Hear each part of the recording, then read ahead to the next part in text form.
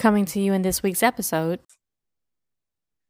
And for a good portion of the last 200 years, those that wanted to maintain white supremacy and white superiority were, for the most part, successful in adopting portions of the slave code and putting them into criminal enforcement. And then it was preferentially applied to minorities. They were successful in redlining certain portions of the city that were least desirable, and then passing codes and local laws that made it difficult for minorities to purchase homes in the desirable areas of it. So redlining became one of those tools. The separate but equal education systems that were developed and then preferentially funded for the majority were also tools of the battlefield. So what we've gone from guns and cannons to rules, regulations, and laws to fight battles. Welcome to Peter and Phil's Courageous Conversations, a podcast addressing race relations and social issues in hopes that you'll be inspired to do the same. Now, let's begin our conversation with your hosts, Dr. Peter Weinstein and Dr. Philip Nelson.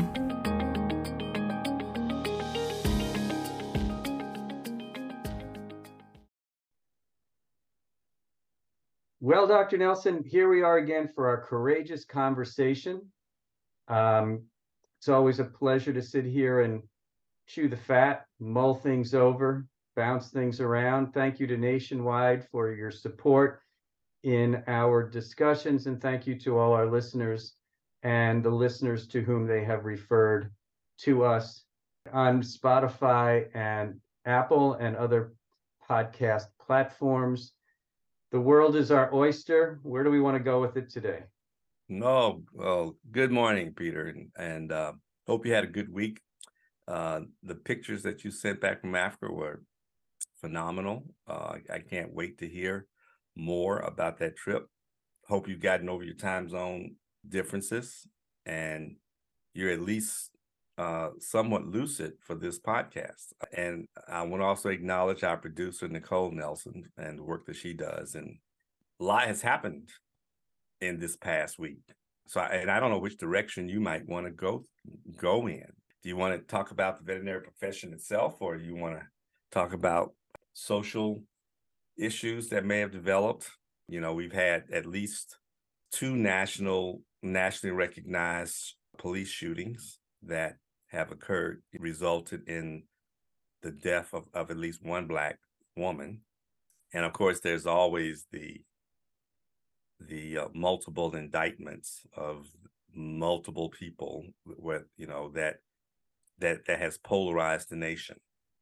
On the one hand, I think half the country thinks it's about time some people are being held accountable for the big lie and the little lies that were promoted to support the big lie.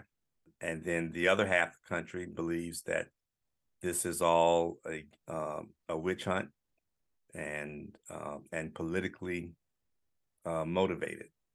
And we did a podcast recently to say that this is a moment for civic awareness and civic education.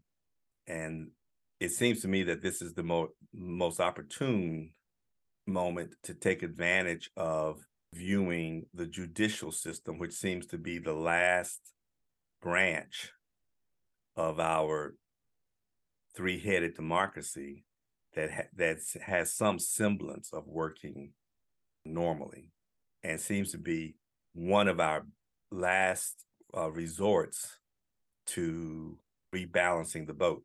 Although I think the last resort is still in the involvement and engagement of its citizenry on a one-on-one basis.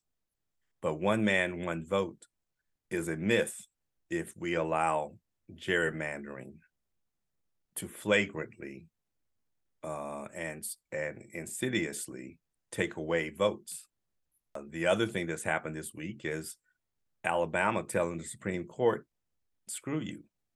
We know we gerrymandered the districts of Alabama so that there will only be one predominantly Black district in a state that has 25% African Americans.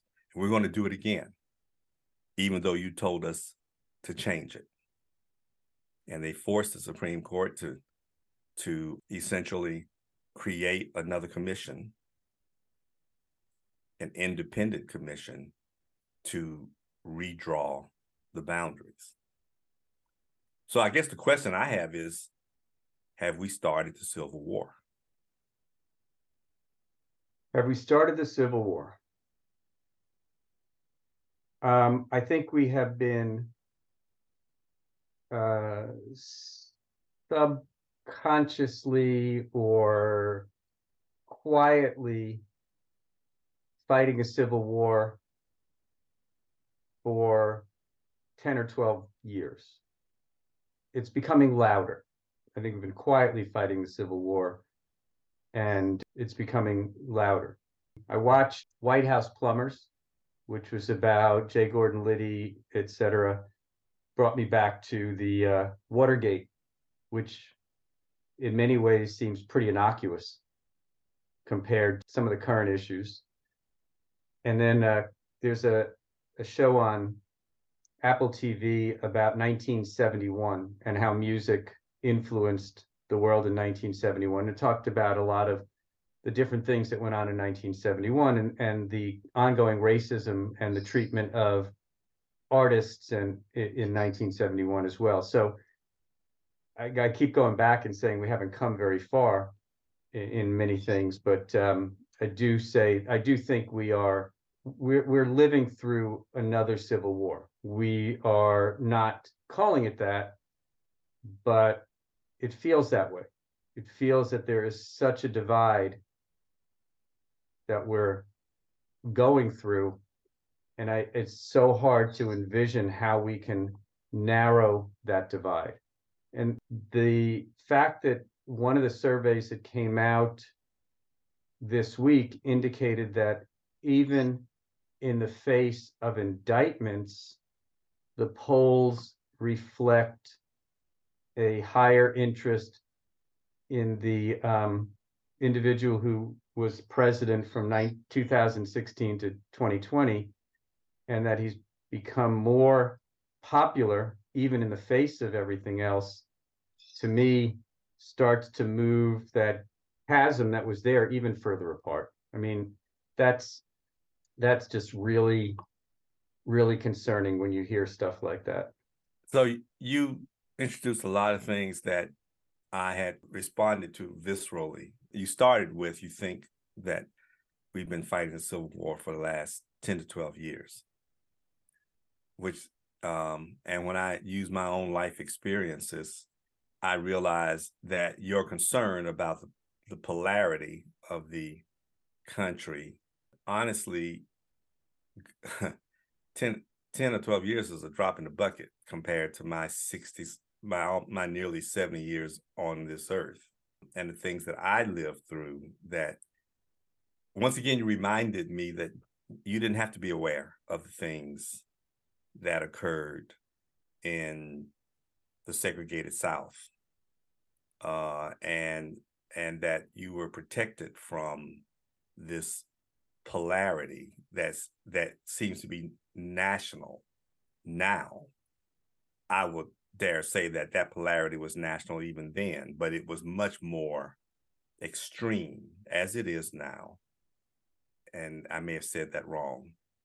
It is much more extreme. It has always been more extreme in the South than nationally.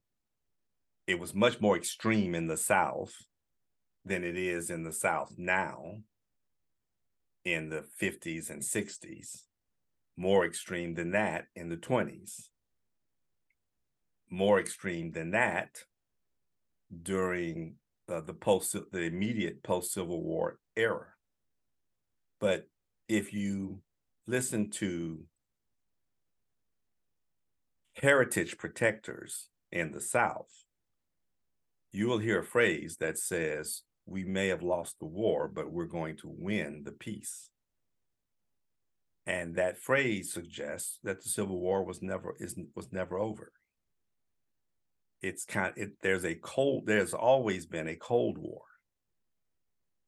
within the nation. And that Cold War has always had a deep, heated core, which allowed for some to think that when Barack Obama became president, we were in the post-racial period.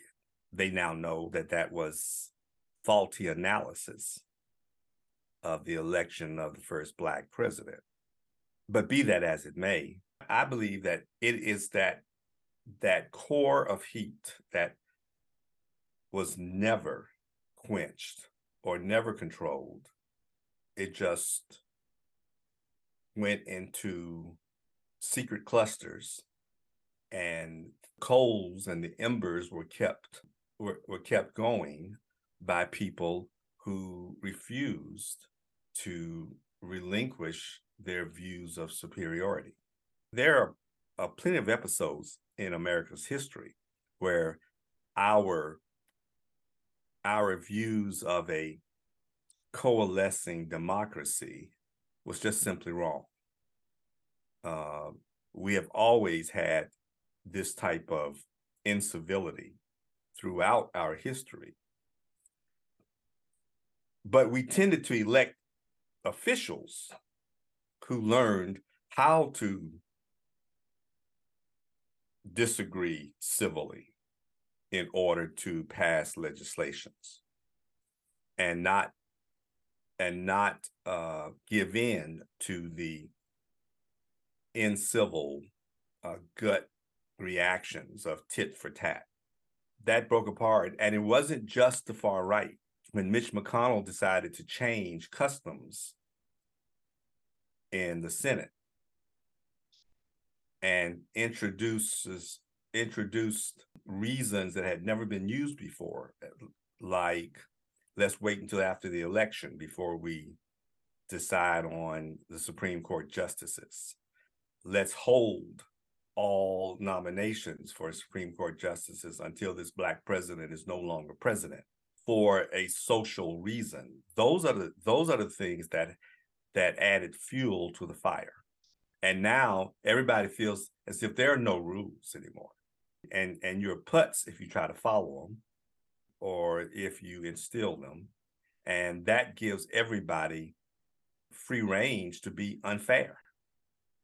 You know, I remember a time when I was watching the first half of the Boulder, Nebraska, the Colorado Buffalo and Nebraska football game this morning. And I remember the time when a Black coach of a major football team or a Black coach of a historically Black football team might play a historically white football team, when we had to worry about the referees in football or basketball erroneously applying penalties to the Black team if the team seemed to be on par or winning the game. And I was watching this game realizing that at least in sports, that doesn't seem to be a problem anymore. The game was being called equitably as referees can call a game when you have rabid fans on both sides, you know. But it wasn't about race. But if Deion Sanders had become a thing as a coach back in the 60s, he would have to fight that as well, you know. Unfortunately, that has moved into politics. And so we have states like Texas and Alabama and Florida and North Carolina gerrymandering willfully because they're no longer being monitored by the federal government. And they're gerrymandering in order to retain power for a minority party.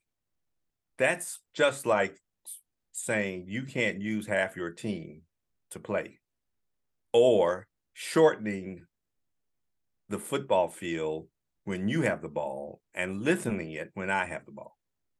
If I'm hearing you correctly, and this is for me to understand, you're suggesting that there's a feeling that although on paper, and I can't even say history books because God knows that keeps getting rewritten, that on paper a civil war was ended in the 1860s with a peace settlement at Appomattox, that war really has never ended.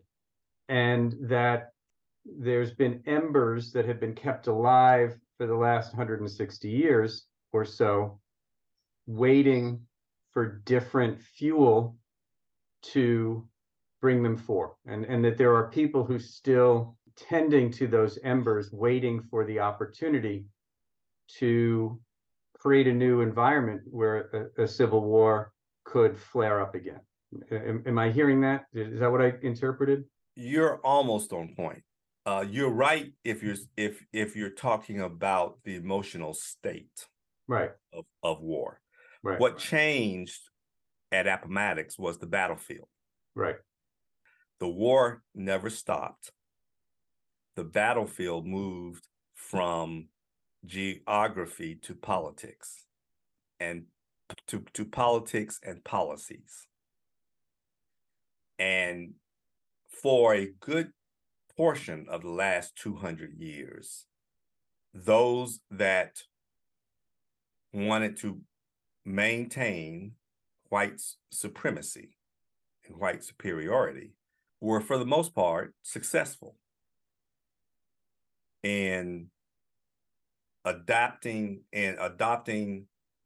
portions of the slave code and putting them into criminal enforcement. And then it was preferentially applied to minorities.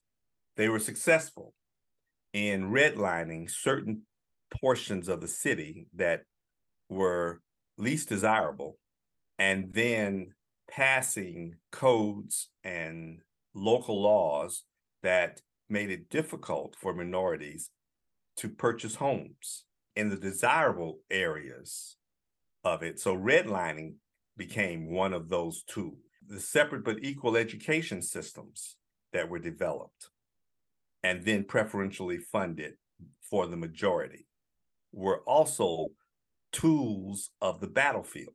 So what we've gone from guns and cannons to rules, regulations, and laws to fight battles. Yes. And then as we gradually began to unveil the obvious unfairness of these practices, and as we began to reverse and level the playing field, the people who have been growing those embers, who have always been willing to fight if need be, are now seeing a greater and greater reason to go back to the battlefield if necessary. So the fight of wokeness, the fight of reverse discrimination, the fight against affirmative action, the fight against race preference in order to address past discriminatory practices, the fight against reparations, all of those things, if they don't work, the end result is always the bullet. So when we first started having these conversations, I commented that from my position, it felt like we were one step forward, two steps back when it came to the issues of racism and prejudice, et cetera. Now, you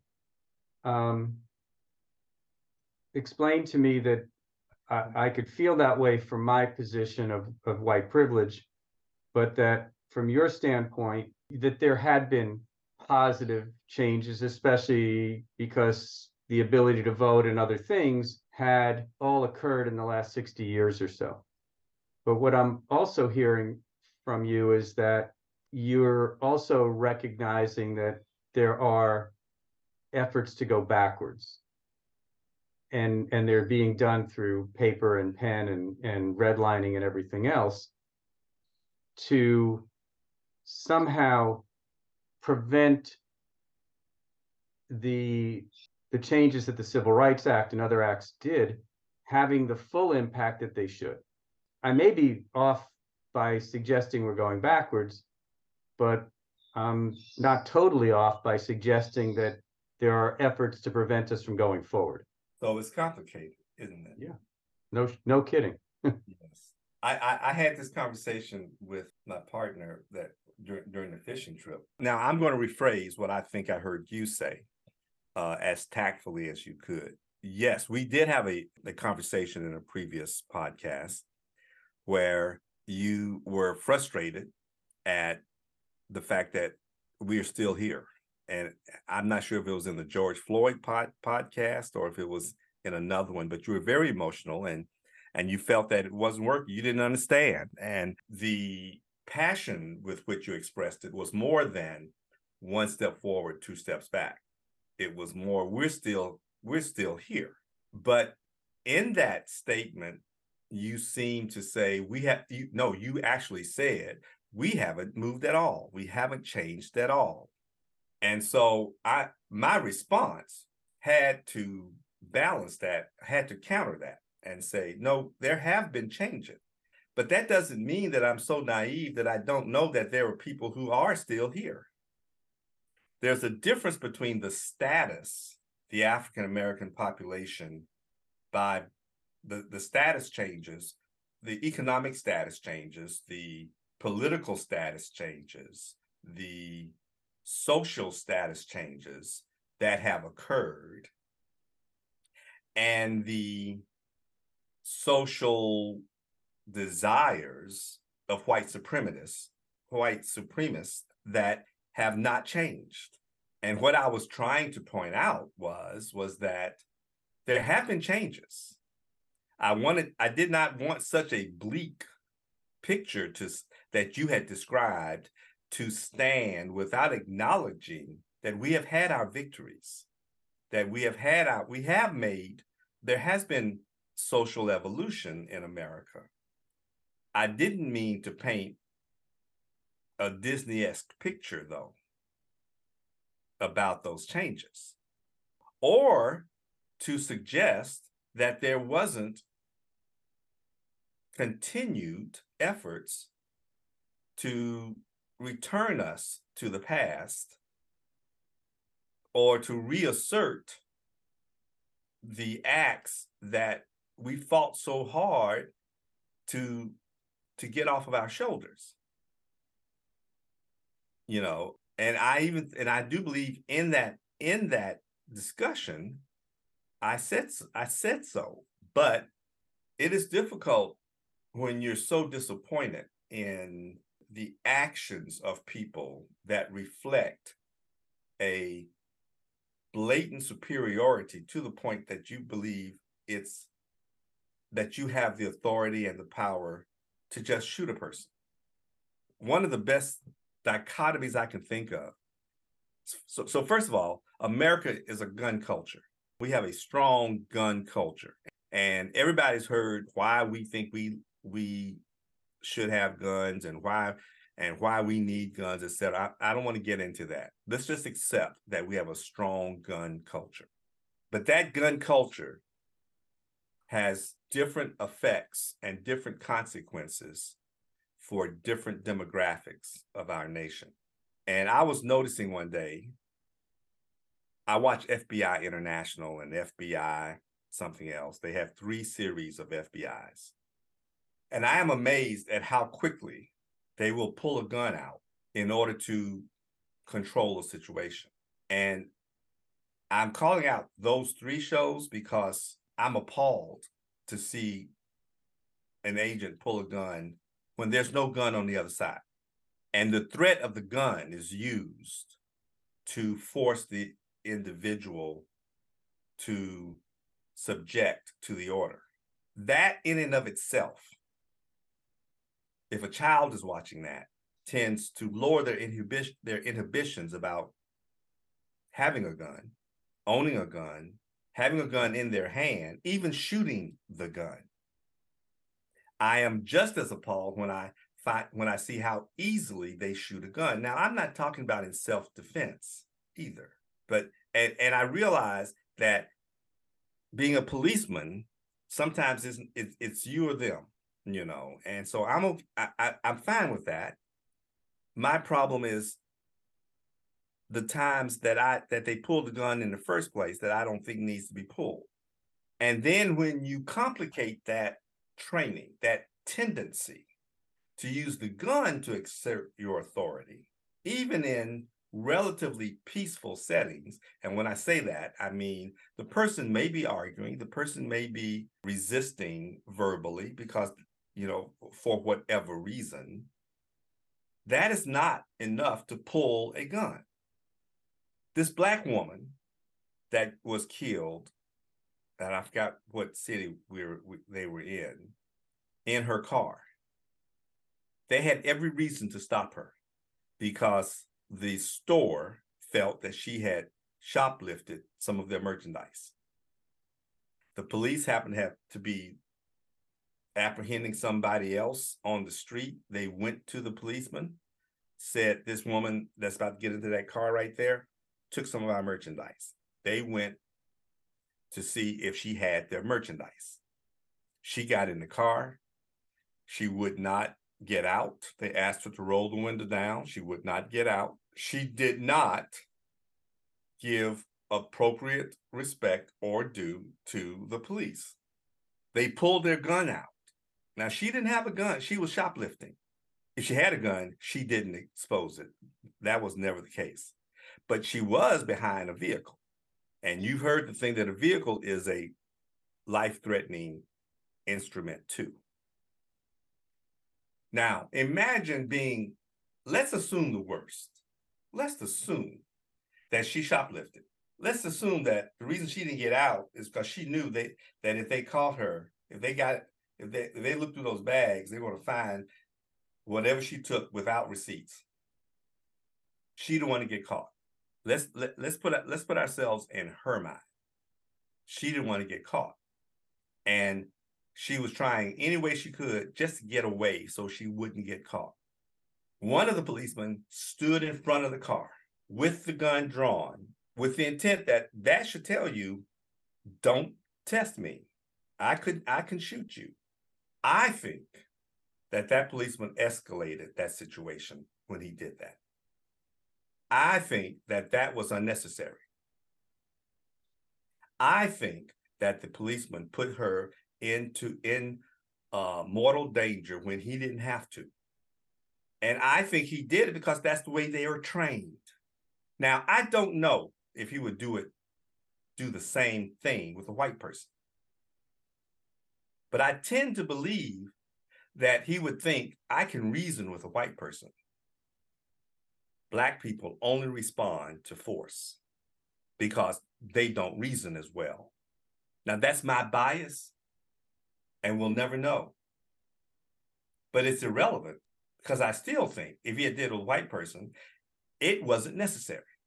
He is the one who created the dangerous situation, not her. And when she turned her wheels as hard as she could to avoid him, but he was right up on the car, and she tried to move. If he hadn't had his gun pulled, he would have gotten out of the way. Or he would have backed up and said, you cannot leave. And maybe after 2 or 3 fits and starts, he might have pulled his gun then. But an able-bodied policeman ought to be able to get out of a parked car's way. And they ought to be able to follow her home and arrest her at home. Or they ought to be able to take her car tag number, which is on the front and the back of the car, and catch her at their leisure. They may not be able to prove the shoplifting, but they can arrest her for disobeying a police officer and threatening a police officer. But they didn't have to take a life to enforce any of those laws. So I want to ask you a question that goes back and brings this section to a circle. The first question you asked me is about a civil war. Yeah. Is the vignette that you were just talking about, the experience that was just talking about, a overt, covert, or has nothing to do with the Civil War? Is it part of what our concerns should be? Is it an isolated incident? Is it a symptom of a bigger problem that we're going to have? Just wrap this section up with one thought as to where that fits into the initial discussion on Civil War. It has nothing to do with the Civil War. It's a consequence of race relations, which led to the Civil War. Right. So it's got a tentacle that feeds into it. Yes, absolutely. And the way we train our police is a consequence of how we hunted down Black and escaped slaves. So we are still fighting a Civil War. Of course. But I've already said that. We just changed the battlefield. Yeah. I don't want it to be that crass or that superficial. It's about bias, which is harder to wrap your head around. You know, the Civil War involves an extreme degree of privilege and supremacy by one race. If we want to define war, we're saying we're willing to throw out all the rules of fairness in order to maintain power. But now when we start talking about our institutions of democracy, Black people want the police force too. But how the police act and enforce the law is affected by their views on race relations. And their training comes out of, well, first of all, the laws that are being enforced. Many of those laws come out of slavery. Many of the laws that we have that particularly affect the Black population come out of slave codes. And we have white supremacists that tend to promote the supervillain that is always thought of as being Black. This murderer from Brazil that is on the loose in Pennsylvania, at first blush, at any blush, he's white. You'd probably have to hear him speak before you knew he was Hispanic. And if he doesn't speak, he would probably be treated as a white criminal, a dangerous one, but a white criminal. He's dangerous because he got out and he was convicted for murder. So they're going to pull the gun on him regardless. He's broken into houses, he's stolen backpacks, he's stolen food, but he hadn't killed anybody else since he's broken out. But I would predict that if he starts speaking with a Hispanic accent, his treatment will become worse. So let's hold that thought, and we'll continue it in our next segment. But I do have some concerns about where we are, where we were, and where we're headed, and we'll talk about that in part 2. Okay. Thank you, Phil. Thank you, Nationwide. And when we come back, I want to hear your responses. Okay.